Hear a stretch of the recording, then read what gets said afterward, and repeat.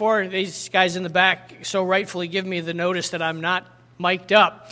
All right, before we get into our service this morning, our preaching time, we are going through a serious situation in our world at the moment. I think we would all agree with that. Today, by a couple of different ministry organizations, has been declared a National Day of Prayer for Afghanistan. Okay, so I want to take some time and spend some time praying for the situation there in Afghanistan. So we're going to need a couple of microphones, Timothy, if you will. I'll let you get those ready as I tell you and seek your assistance as we spend some time praying for Afghanistan.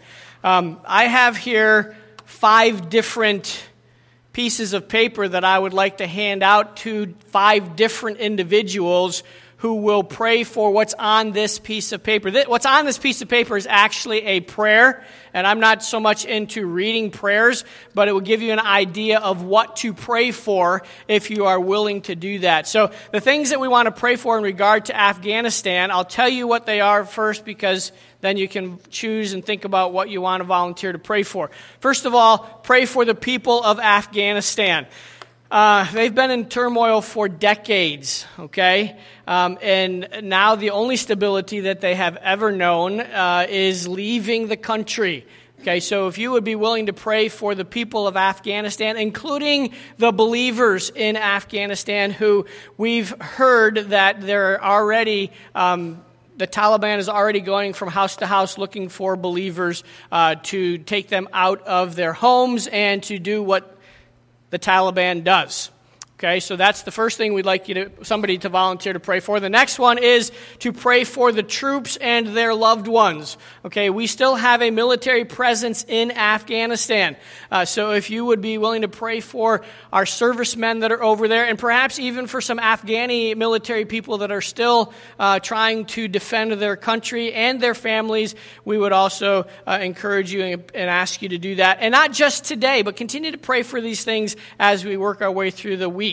The next one is a prayer for leaders, okay? Not just the president of Afghanistan, but future leaders in Afghanistan. Pray for our president, and we're not going to make any comments about that. Just ask you to pray for him and others who are responsible for making decisions at this point in time. They certainly can't make them in their own wisdom because it's just a mess, and they wouldn't be able to make good decisions in their own strength and in their own wisdom. So if you would pray for our leaders and other leaders around the world as they will be interacting and making decisions about Afghanistan. The fourth thing we'd like you to pray for is a prayer for missionaries and those from other countries that are stuck inside of Afghanistan. Okay, you know that we've had several thousands and thousands of people already evacuated from the country, but there are many, many, many more thousands still stuck in Afghanistan, as the only way out is the Kabul airport, and that is certainly controlled by the Taliban at this point. So we would like to pray this morning for all of our missionaries or other missionaries from around the world that are in country there in Afghanistan, as well as just people who might have, for some reason or another, been visiting Afghanistan or working in Afghanistan. We pray for the safe removal of those, or the safe extraction, I suppose is the proper term for those individuals. And then lastly, and I know this is a difficult one, and if nobody wants to take this one, I'll understand, and I will take it. But we, as much as we don't agree and don't like what's going on in Afghanistan, we need to pray for the Taliban. The people who make up the Taliban, they need to know Jesus. You want to end to the problem over there? You want peace in the Middle East? The only way to have it is to know the Prince of Peace, is to know Jesus Christ as your personal Savior. So we need to pray for that, because no matter who they are, no matter even if they're our greatest enemy, we certainly don't wish hell on anyone. Okay, so if we would have somebody who would want to pray for that. So I think some of these have already been taken care of. The people of Afghanistan, is that already, we got them all sorted out, Ben? Okay, all right. So if you would take a moment, we'll start with a prayer for the people of Afghanistan. Who's got that one? Carl? All right, and then we'll move on to, just go ahead and pray, and we'll move on to the next one after that. Lord, we lift up the people of Afghanistan to you right now. We pray that you would take hold of them and walk them through this fearful time and difficult time in their country. Please protect them under your wing and help them to feel the comfort and peace that only comes from your powerful presence. So many people from all over the world and Christians alike have come to call this place home and are now displaced because of this event. Remind them, Lord, that their true home is in heaven with you. Give those who believe in you the courage to stand strong in their faith and be a strong witness for you. Also, be with those who do not believe in you. Help them to see the peace in your followers and allow the Holy Spirit to stir in their hearts as they see this and they witness the acts of these believers. In Christ's name, amen. The prophet Isaiah wrote in Isaiah 41, 10 through 12, "So do not fear, for I am with you. Do not be dismayed, for I am your Lord. I will strengthen you, and I will help you. I will uphold you with my righteous right hand. All who rage against you will surely be ashamed and disgraced. Those who oppose you will be as nothing and perish. Though you search for your enemies, you will not find them. Those who wage war against you will be as nothing at all." Obviously, those words were written to the children of Israel, but we can take great comfort even from those Old Testament passages as we seek God's grace and comfort and guidance during these difficult times. Who's got praying for the troops and their loved ones? Paul.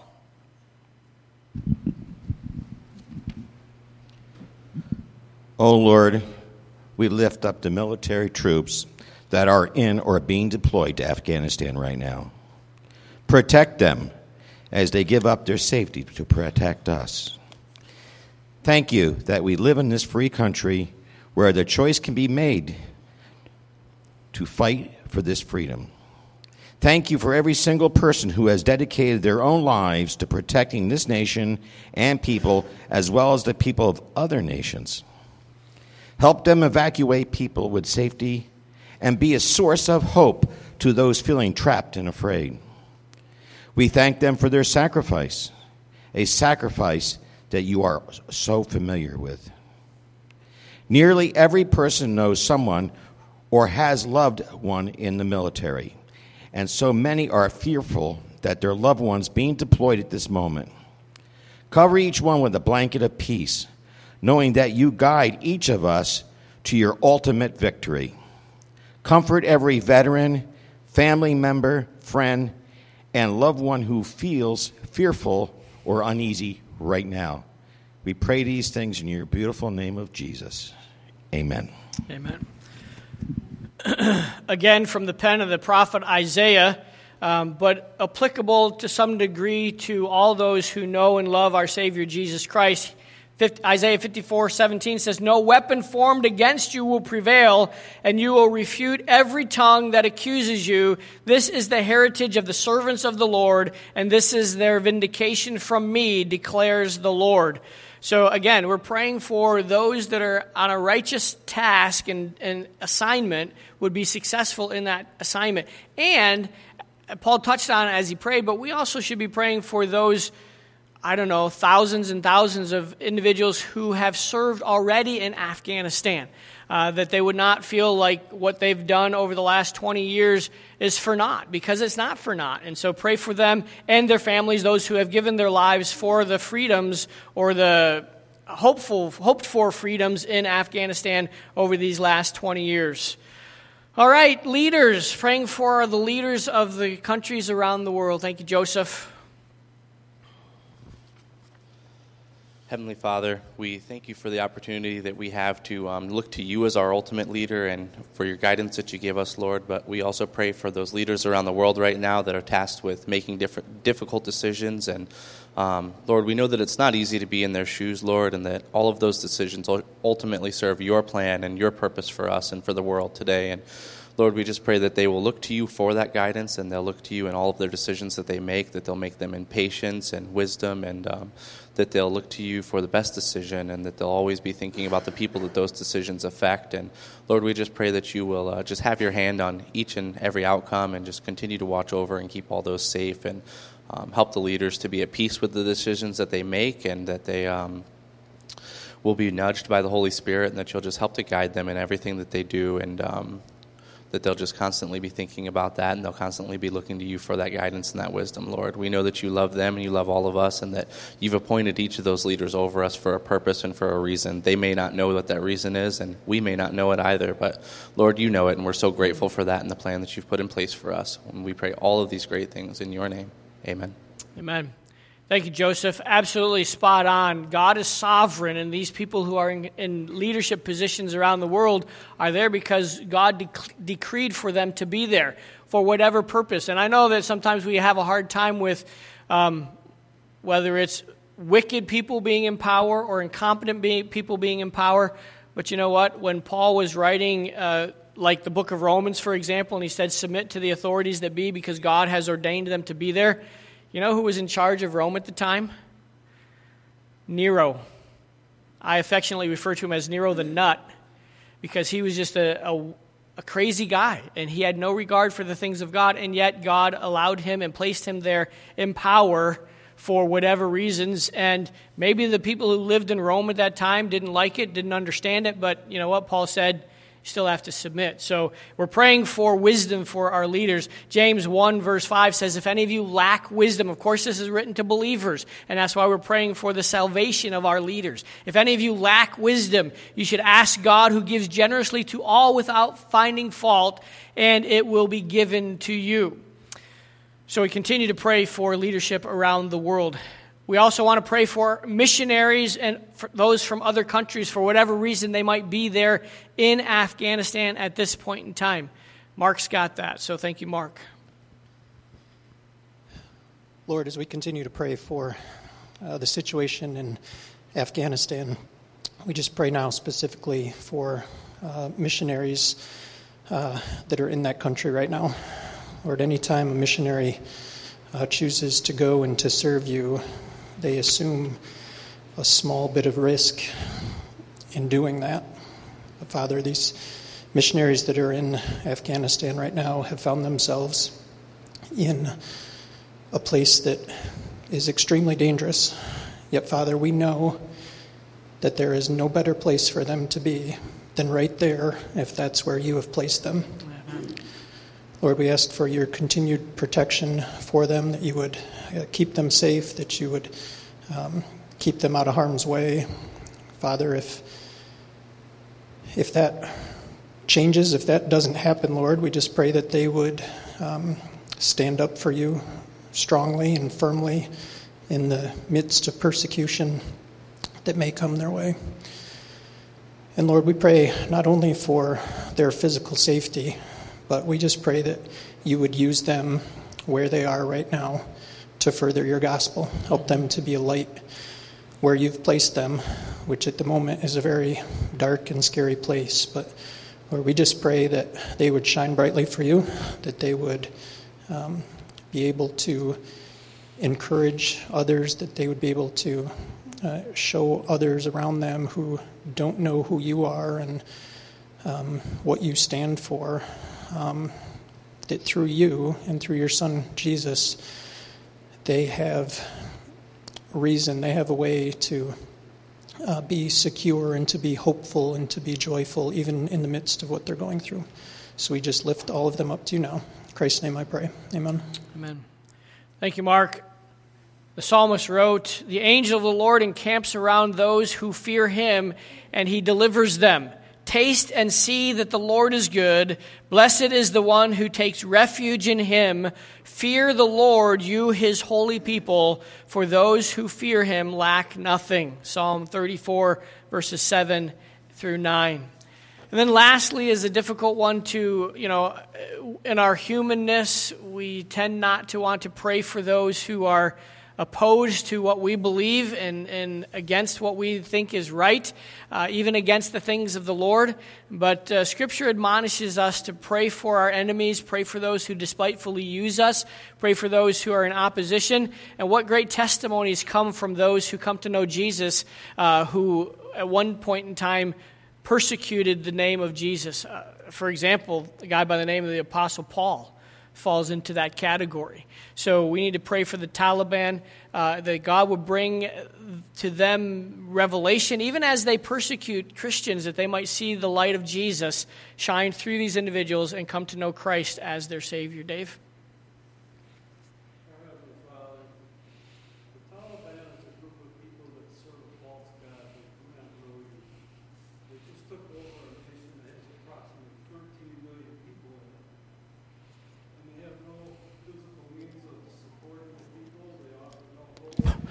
They offer no means of support to the people, yet there are many people in the nation of Afghanistan that do know you, and we ask that the Taliban sees the love those people have and the faith those people have, and look at it like they want to know more about what it is because they lack that. So we ask that since you're the sovereign Lord of all and you have allowed this situation to occur, that we know that you have a plan in place for this and that you will use this situation to move your Holy Spirit in the land of Afghanistan so those who don't know you have a desire to learn who you are and what you are. And when they see the light you offer in the darkness there, that they will want to turn to that light. In the name of Jesus we pray, amen. Amen. Thank you, Dave. Jesus said, he was correcting some false teaching in his day, you have heard it was said, love your neighbor and hate your enemy. That's what they were being taught during Jesus' ministry. And then there's that little word, but I tell you, love your enemies and pray for those who persecute you in Matthew chapter 5, verses 43 and 44. We know that there is going to be persecution going on in Afghanistan. We've heard reports of pastors that are in hiding, and people are going and knocking on doors looking for pastors, looking for Christians, so they can put out the light of Jesus that is shining there. So we want to be praying for these individuals, but as we pray for them, remember to pray that as persecution comes their way, and this is something we should consider in our own country as well, although we have no persecution that we're aware of at this point in time, but it may come. That as our persecutors wreak their havoc upon the believers, that the believers would shine a light of grace and truth and God's mercy in the face of certain death. So many people who have gone before us have faced the martyr's sword and have brilliantly shown for our great God. So we want to make sure that we're praying for those that may be facing that even today as we freely hear worship in our great country of America. One other thing I'd like you to be praying for, there's something else, there's lots of things that happened in our world this week. There was a terrible earthquake in the country of Haiti, 7.2 on the Richter scale, thousands of people scattering around, hundreds of people were killed in the earthquake. So we need to be praying for the country of Haiti as well. I will do that as we begin our service, our preaching time this morning. Our gracious Heavenly Father, we come before you today, and we thank you for the privilege we have of gathering together as brothers and sisters in Christ. We pray this morning for anybody who might be here that doesn't know Jesus as their Savior, that today would be the day that they would put their faith and trust in Jesus Christ. As we think this morning of the country of Haiti, we know that there are so many people in Haiti. Many are even without homes, but even now after the earthquake, far more people are being left homeless. People have passed away because of the destruction and the turmoil as a result of this earthquake. We want to pray for those that are giving aid. I know we've sent troops there to help in the rescue. I want to pray for those aid organizations that are over there providing food and water and clothing and shelter. We lift them up before you. We pray, Father, that as they provide these things, these necessary material things, that they will also provide that which is spiritual, the need of the gospel to go forth, and that the gospel will change lives. And so we pray that that gospel message goes forth powerfully and clearly in the days and weeks ahead as they strive to recover from this. Following up on the the earthquake, Father, as the hurricanes. Already one has passed through there, making it even more difficult and more sure to come during the hurricane season. So we commit them into your hands. Ask for your blessing there. In Jesus' name we pray. Amen. Interesting that we would come upon this portion of Scripture in light of what is happening in our world all around us. God makes no mistakes. There are no coincidences with God. And so this morning, as we look at the screen and you look at your note page, you see the title of the message is A Thankful Heart Overflows. A thankful heart overflows. And our thankfulness isn't determined necessarily by our physical setting.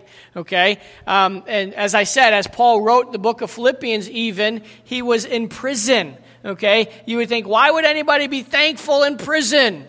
Well, Paul was in prison and he was thankful for what God was doing in his life. This letter to the Philippian believers from the Apostle Paul has been extremely practical. He's reminded the Philippian believers, and as we've worked our way through this text, this book, he has reminded us of our heavenly citizenship. You and I are not people of this world. This is not our home. We are just passing through. We're not setting up house here. We're not planning to live out all of our earthly days, yes, but not all of eternity here on this planet called Earth. We are from heaven. We are going to heaven. When we die here on earth, we go to heaven. If the rapture should happen, even so, come quickly, Lord Jesus. We will go to heaven. That is our home. We are sojourners. We are pilgrims here in this world. So Paul has reminded us of that. That's where our citizenship is. He's also called to the minds of the Philippians and to us that we are in a relationship with Jesus Christ. And because of that, the work that Christ did on the cross of Calvary, we have an amazing relationship. We have a relationship that we never thought would be possible. We had a relationship that we didn't even know could exist. Weren't even looking for it, but because Jesus died on the cross and the Holy Spirit did a work in our hearts, we have a relationship with God through Jesus Christ. Paul also reminded us that because we have that relationship with Christ, we are in a body of believers, a local body of believers, and we should strive to make sure, as much as is possible with us as individuals, that we strive for unity within that local body. And you say, boy, that's tough. We got 60, 70 people, all from different walks of life, all doing different things, all living in some different locations and different backgrounds. How are we unified? Well, Paul told us that too in this letter. He says if we want to be unified, we must live like Christ would live. We must have the mind of Christ. Even though we come from different backgrounds, when the Holy Spirit does a work in us, that work unifies us. It gives us a common goal and a common purpose. In chapter 2, he said, let this mind be in you, which was also in Christ Jesus. Verse 4 tells us that you and I, as Christians, we should be rejoicing. In fact, rejoicing is required from the child of God. We rejoice when our generosity, our hospitality, our kindness is made known to all people. And you know what? It doesn't matter who the people are. It says they're all people. So we rejoice, we're thankful when God gives us the opportunity to represent Him and to represent Him well in the world in which He has placed us, whether that's at work or at school or at home or wherever you might find yourself. You are to represent our great God well. Paul goes on to say another thing that helps us make sure that we are rejoicing is that we don't become anxious. Don't be anxious for anything. You say, yeah, easy for you to say. If the Ramavus were here, they would say, yeah, easy. Well, they probably wouldn't because I've talked with them several times. Easy to say when you don't have 3 feet of water running through your basement. Okay, maybe it was 4 at times. Okay, but you know what? When I talked to Cindy, she had the right attitude. She wasn't overcome by it.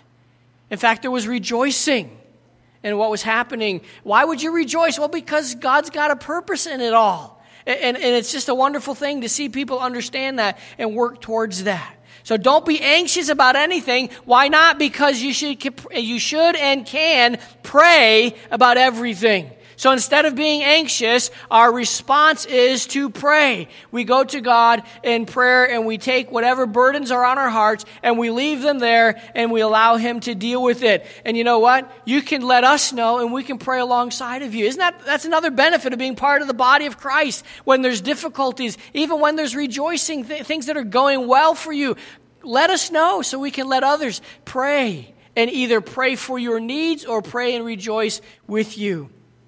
Last week we saw how the child of God needs to have the right thinking process. And that process is that you and I have been washed by the blood of Jesus Christ. And because of that cleansing, we need to let our minds reflect that cleansing. And we should be thinking like Christ thought. I came across Eric, and he's probably watching this morning. I met him in Lowe's, and he's been watching our live stream. He said, I really enjoyed the cricket illustration last week. And you know what? That was all about helping us understand a mindset.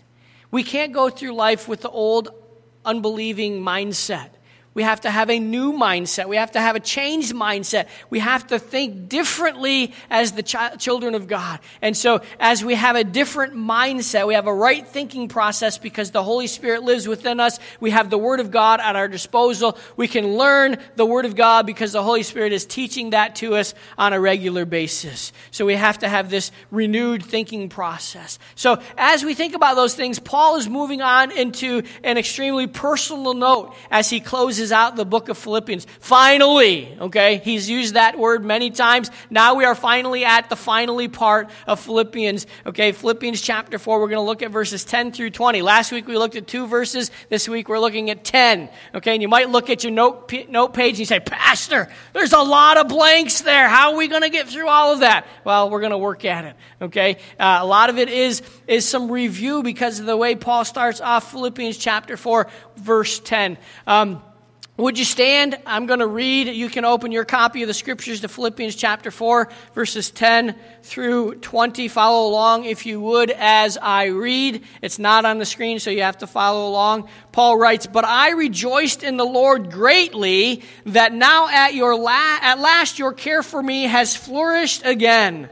Though you surely did care, you lacked opportunity. Not that I speak in regard to need, for I have learned in whatever state I am to be content. I know how to be abased, and I know how to abound. Everywhere and in all things I have learned both to be full and to be hungry, and both to abound and to suffer need. I can do all things through Christ who strengthens me. Nevertheless, you have done well that you shared in my distress. Now you Philippians know also that in the beginning of the gospel, when I departed from Macedonia, no church shared with me concerning giving and receiving, but you only. For even in Thessalonica you sent aid once and again for my necessities. Not that I seek the gift, but I seek the fruit that abounds to your account. Indeed, I have all and abound. I am full, having received from Epaphroditus the things sent from you, a sweet-smelling aroma, an acceptable sacrifice, well-pleasing to God. And my God shall supply all your need according to His riches in glory by Christ Jesus. Now to our God and Father be glory forever and ever. Amen. Please remain standing as we ask God again to bless our time in His Word this morning. Our Heavenly Father, we come again before you this morning to thank you for who you are and thank you for all that is ours in Christ.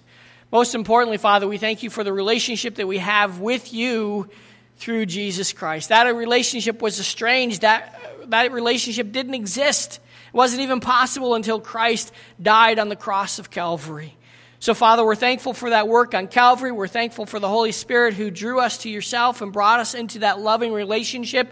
We're thankful, Father, for the Word of God that helps us maintain that relationship with you throughout our days. We ask your blessing now upon the Word as we work through it and study it together. In Jesus' name we pray.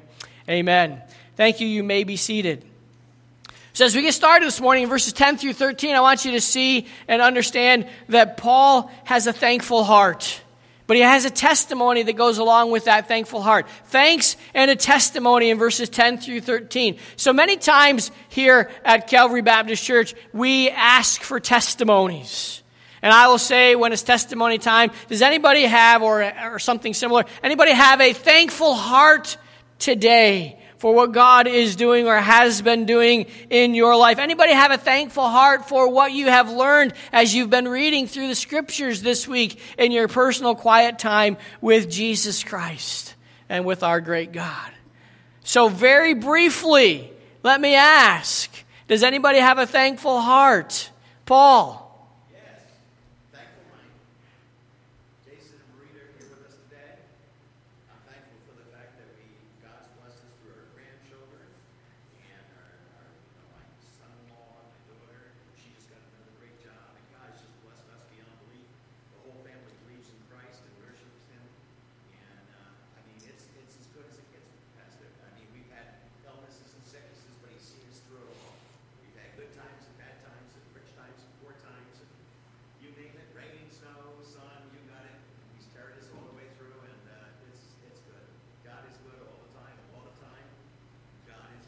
You missed it, Caleb.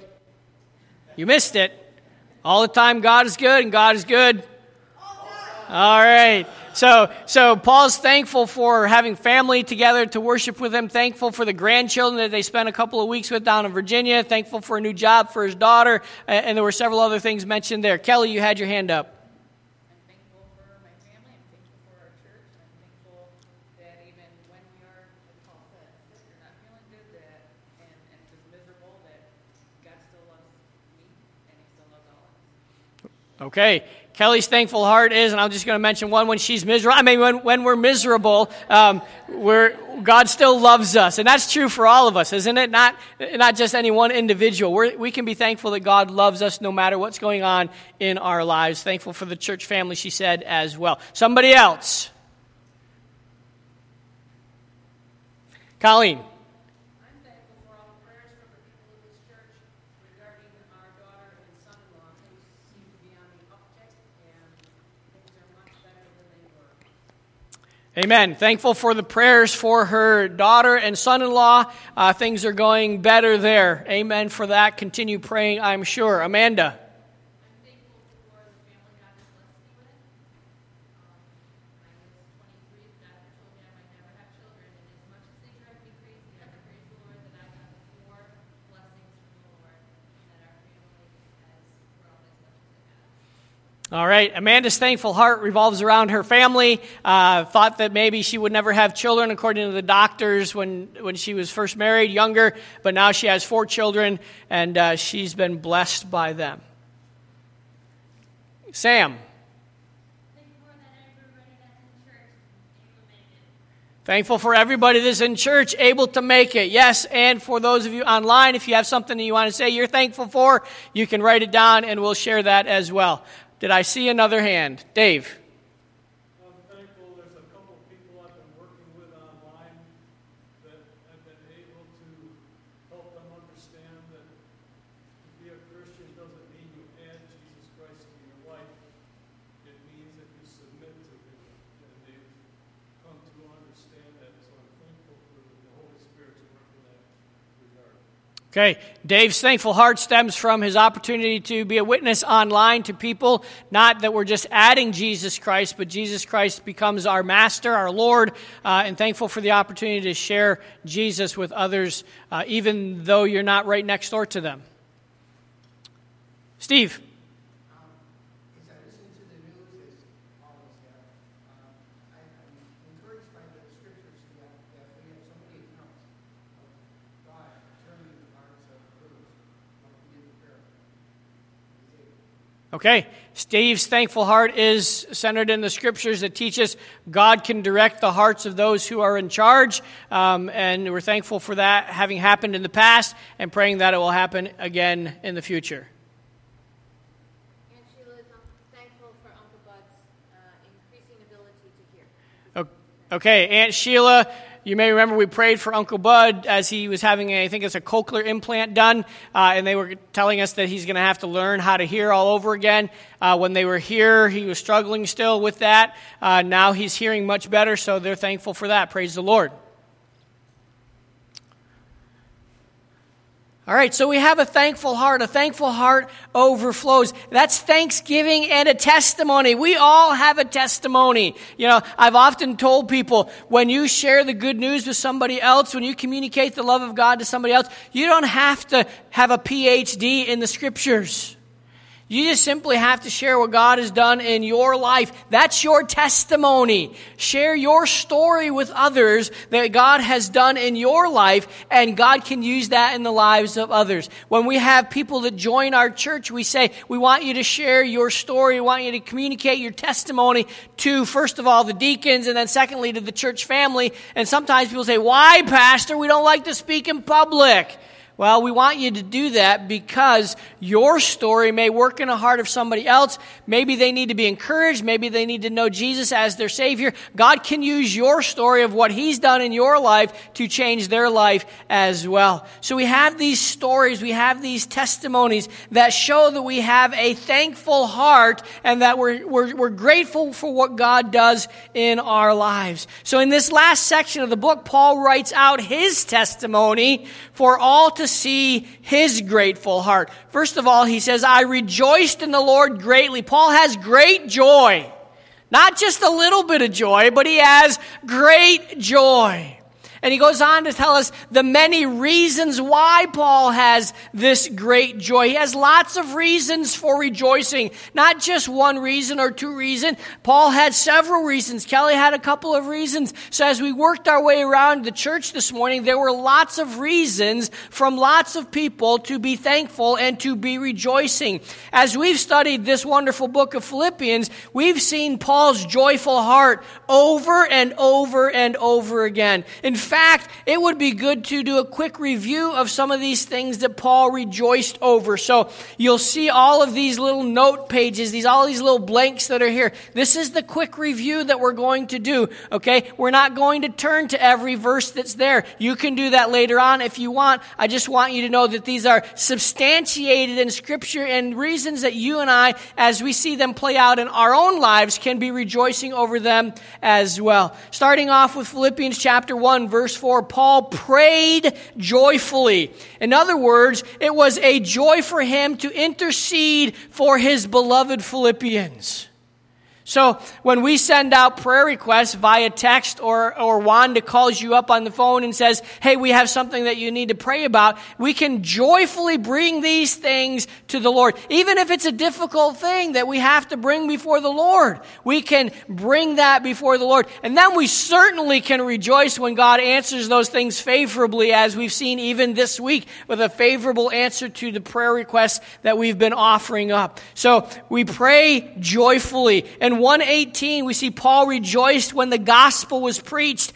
You know what? We've talked about this already. Even as Afghani people are being tortured and persecuted, when they're being tortured and persecuted, I can't help but believe that they are giving the gospel. They are communicating Christ in these dire situations. So Paul rejoiced when the gospel was preached, even if it was done to make his life more difficult. You remember that we talked about people who spoke the word of God just so Paul would get an extra lash or two in prison, just so he might get an extra couple of days or weeks or months or years added to his prison sentence. They spoke about the gospel and they tied Paul to that gospel. And Paul says, praise the Lord, the gospel's going out, even if it's to my detriment.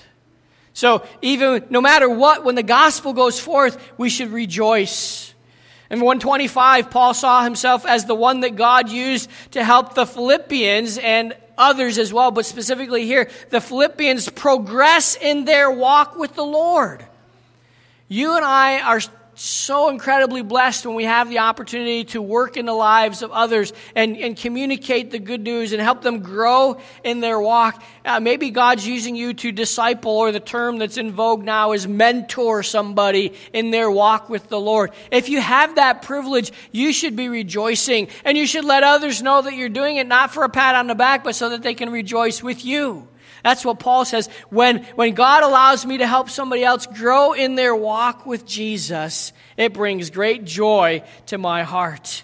Paul was rejoicing in chapter 1, verse 26 over a potential visit The Philippians rejoiced abundantly over what God accomplished through Paul, and they would rejoice when and if God would allow Paul to come to them and communicate in person the things that God was doing in and through him. Every 4 years or so, we would come back from South Africa when we were missionaries there, and we would tell our supporting churches what God was doing. We would give them an update on the ministry, the things that we've asked them to pray about for the 3 years that we were gone. We asked them to pray, and God answered those prayers. And at that time, when we came back on furlough, we would share how God answered those prayers. And especially when we were building the building and all these amazing things happened during that building project, people were rejoicing with us. And every time a person came to know Jesus as their Savior, people were rejoicing with us. We have a friend right now in South Africa, their family, they keep saying, we're coming to visit, we're coming to visit. And you know what? Every time Charlie tells me he's coming to visit, he's listening right now because he listens every Sunday. Every time Charlie says, I'm coming to visit soon, Pastor, soon, and I'll throw Paul in there too because he says he's coming, okay? When those people say they're coming, it brings joy to our hearts. When Stan came and shared his testimony here in our church a couple of years ago, it brought joy to our hearts and hopefully encouraged you as well. As we see the things that God does, and there's the potential of being reunited here on this earth. We know we're going to be reunited in heaven, right? But how sweet is it? Paul shared it's good to have family together. It's good to spend time with family. How sweet is it when you get together with those you know and love and you talk about Jesus? What a blessing. They were looking forward to the potential visit. In chapter 2, verse 2, we see that Paul and the Philippians were purposed in their thinking. You see, when the believers at Philippi were determined to think the same way as Christ thought, Paul's joy would be full. He said, fulfill ye my joy. Have this mind, which was also in Christ Jesus. So when we're purposed in our thinking, we can't help but have the joy of the Lord flowing out of our lives. In verse 16 of chapter 2, we see that Paul rejoices over a productive life. He lived and he served faithfully. He knew that he would be able to rejoice when he received his rewards for faithful service to the Master. When the Master says to you, when you stand before him, well done, my good and faithful servant, enter thou into the joy of my rest. Man, that will perhaps be the most joyful time ever in your life. And so Paul says that's what we're striving for, to have a productive life. In chapter 2, verse 17, we see that Paul rejoiced over the privilege of sacrificial service. Paul sacrificially served the Lord. He considered this a joy and a privilege to sacrificially serve the one true God. Going right along with that in verse 18, Paul says, if the Philippians or anyone else follows Paul's pattern of sacrificial service, they too will have a joyful service or a joyful spirit. So what makes a joyful spirit for the child of God? When they're sacrificially serving the one true God. In chapter 3, verse 1, Paul says, rejoice in the Lord. And this reminds us that our joy is the result of our position in Christ. You and I can rejoice because of whose we are. And because of whose we are in the family of God. We are forever secure in our relationship with God through Jesus Christ. Nothing can take that away from us. And so he says, rejoice because of your position in Christ. In chapter 3, verse 3, Paul reminds us that without Christ, we are paupers. We are poor people. We have nothing to be happy about, nothing to rejoice in. All that we are spiritually, we owe to Christ. So we give him all the credit, we boast about him and his accomplishments, and we give all glory to Jesus Christ, to our great God. In chapter 4, verse 1, Paul's spiritual posterity, he considers the Philippian church those that he was responsible for bringing to Christ and nurturing in Christ and leaving them behind. He calls them his joy and crown. He did not get his joy from earthly things, but he got his joy from the spiritual offspring that was faithfully serving and walking with the Lord. Man, it's a great thing to be able to look back at over your life and see individuals who you had the privilege of sharing the gospel with and seeing them come to know Jesus as their Savior and faithfully serve Him. Whether you're close to them physically or not any longer, when you see what God is doing in their lives, you are encouraged and blessed.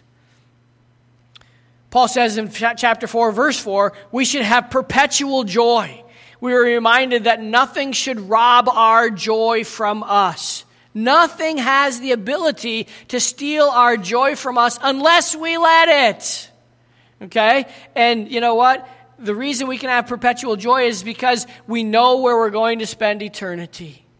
The here and the now might not be so happy. Okay? But the future, eternity, with God, with Jesus, as the bride of Christ, oh man, that's amazing. In fact, we could say that's awesome.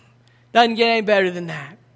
And then chapter 4, verse 10, the perspective of giving. Our text this morning shows that Paul rejoiced when he received gifts from those that supported the ministry that God called him to.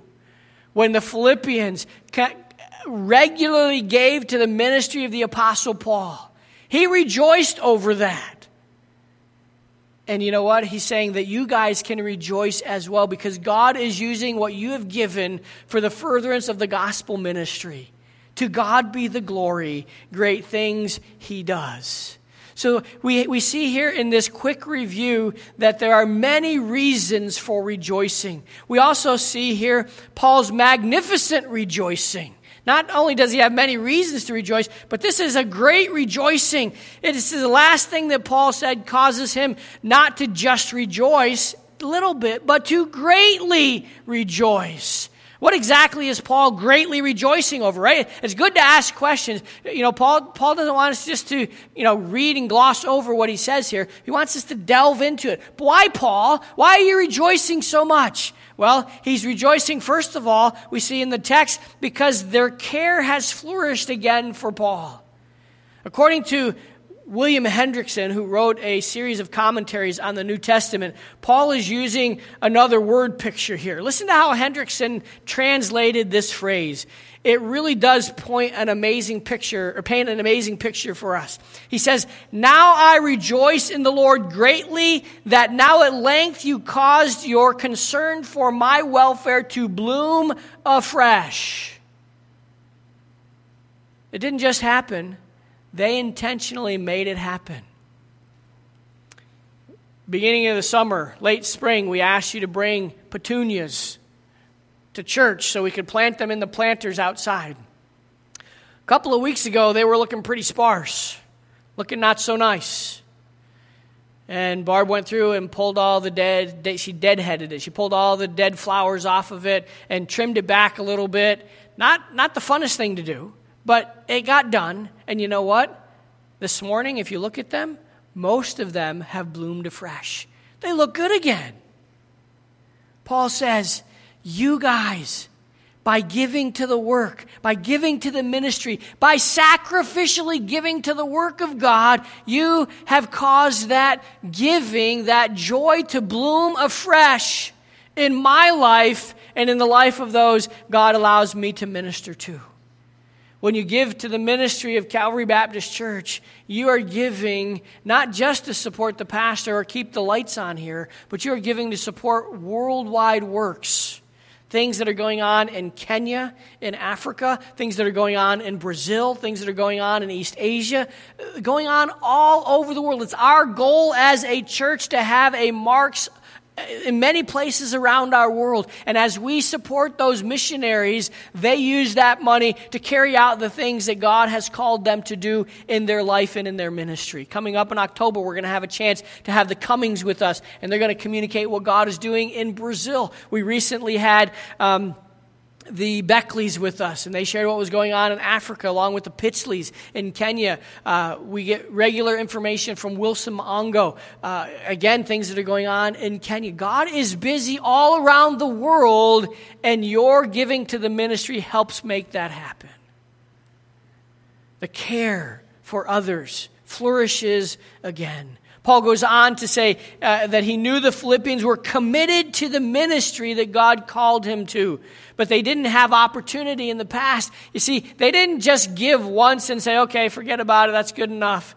They gave and they gave and they gave and they gave regularly. They were committed to the ministry that God called the Apostle Paul to. Their desire to give was there, but the means at times was not there. They didn't have an opportunity to either give because they didn't have anything to give, or they didn't have the means to get it to the Apostle Paul. So they stored up sometimes, and they gave when they had the opportunity. As God provided with the Philippians, they willingly gave of their resources.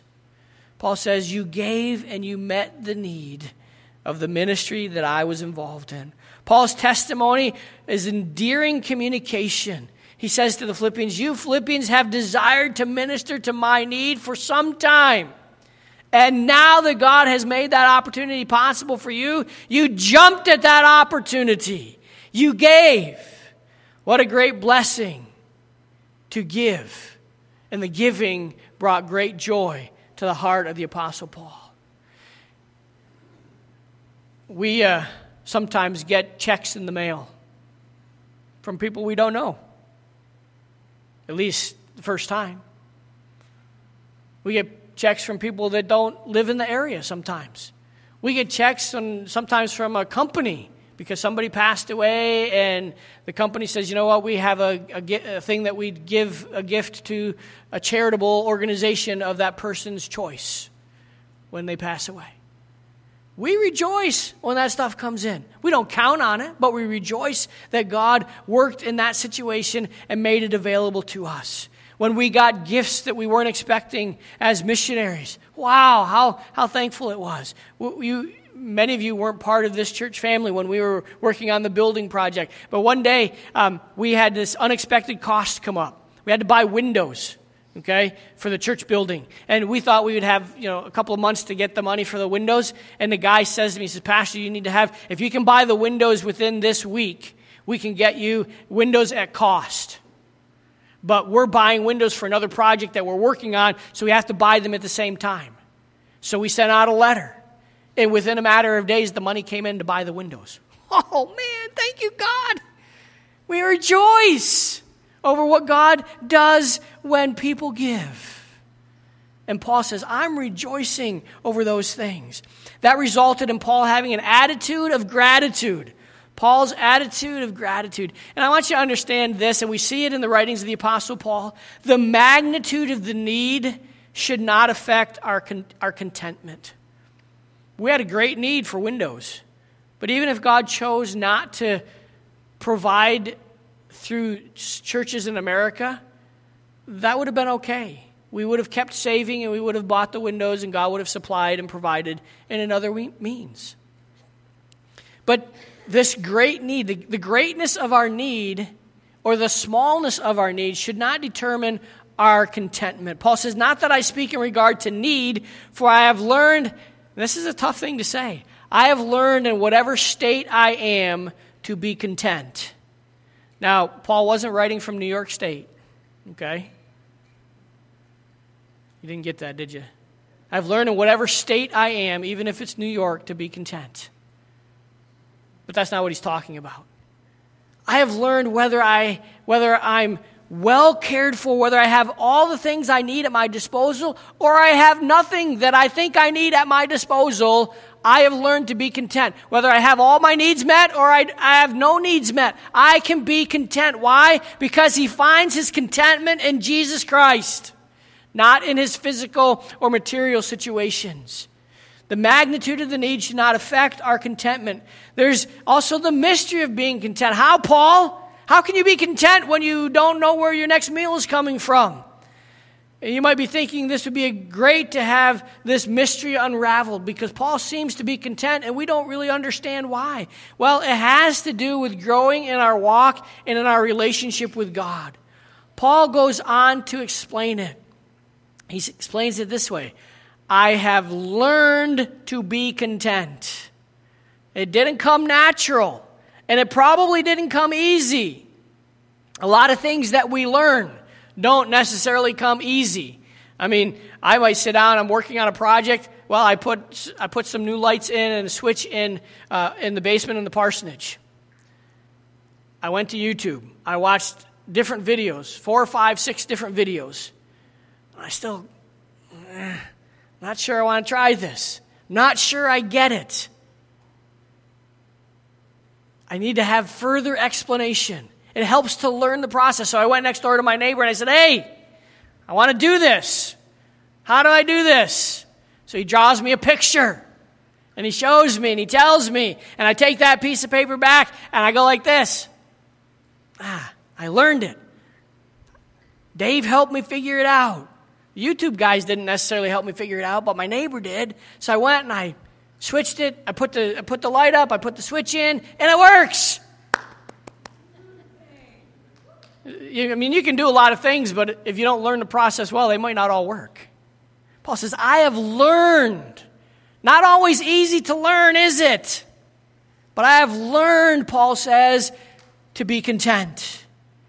What's that learning look like? Well, he says, first of all, I've learned and I know how to be abased. Abased. In other words, I've learned to suffer need. Paul says, I know what it means to be hungry. I know what it means to not know where my next meal is coming from. I've discovered the secret behind it. That's what that word means. He figured out how to be in great need and not let that need consume him. You know what the figuring out was? Taking the need to God and letting God meet the need. Because he says, I will meet all of your needs. Isn't it amazing that a lot of times he meets our wants too? Paul says, I've learned. Not only has he learned to be abased, but he says, I know how to abound. That word abound, it means to be full. It means to have an abundance.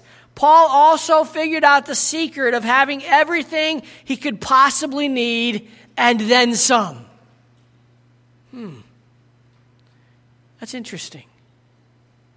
Figuring out how to have it all and to be content with having it all. Because you know what? A lot of times when we keep getting and keep getting and keep accumulating, we're still not content. Give me more. I want more. I need more. Paul says, I've learned to be content when I'm abounding. The key here is the attitude of contentment. You see, in Paul's world, being content meant being self-sufficient, self-reliant, able to calmly face the pressures of life. That's what it meant to be content from a worldly perspective. Paul meant something totally different, though, when he says that here. To him, being content was a gift from God that helped him find sufficiency for everything in life by trusting God rather than relying on himself. I've learned to be content because I trust in my God, and I don't have to rely on me to make things work or to make things be better. We're probably tempted to think that that's impossible. And why would you try to accomplish things in your own strength anyway? Paul reveals that secret in verse 13. He says, I can do all things through Christ who strengthens me. So that's Paul's game plan. I can do all things through Christ who gives me strength. We see the totality of the plan here. Paul says, all things, not a few things, not some things, or not even most things. But Paul says, I can do all things through Christ who gives me strength. There's a good explanation by John MacArthur. He says this, the apostle does not, of course, mean that he could physically survive indefinitely without food, water, sleep, or shelter.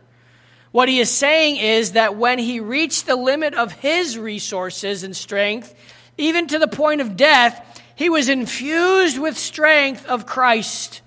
He could overcome the most dire physical difficulties because of the inner spiritual strength that God had given him. You know what that tells me? My circumstances might not change. And I need to be okay with that. And it's the strength of Christ that helps me be okay with that. Perhaps Paul was thinking about the passage that the prophet Isaiah penned long before Paul ever came into being over in Isaiah chapter 40, verses 29 through 31. where he says, he gives power to the weak, and to those who have no might, he increases strength. And here's that part that we know. Even the youths shall faint and be weary, but the young men shall utterly fall. But those who wait on the Lord, what shall they do? They shall renew their strength. They shall mount up with wings like eagles. They shall run and not be weary. They shall walk and not faint. Wow. God's got it all in control. He's got it all worked out, doesn't he? The totality of the plan. We also see the truth of the plan. It is through Christ that Paul is strengthened and enabled to do all things. What a statement of humility there. Paul is strengthened not in himself, but through Christ. Paul was held in high regard by many. All over the Christian world at the time. And down through the ages, many of us say, man, if we could just be like Paul. People hold Paul in high regard. But you know what? Paul gave it all credit to God. Even though Paul had touched countless lives with the gospel, Paul declares his own inadequacies and the fact that he is completely and utterly dependent on Jesus Christ.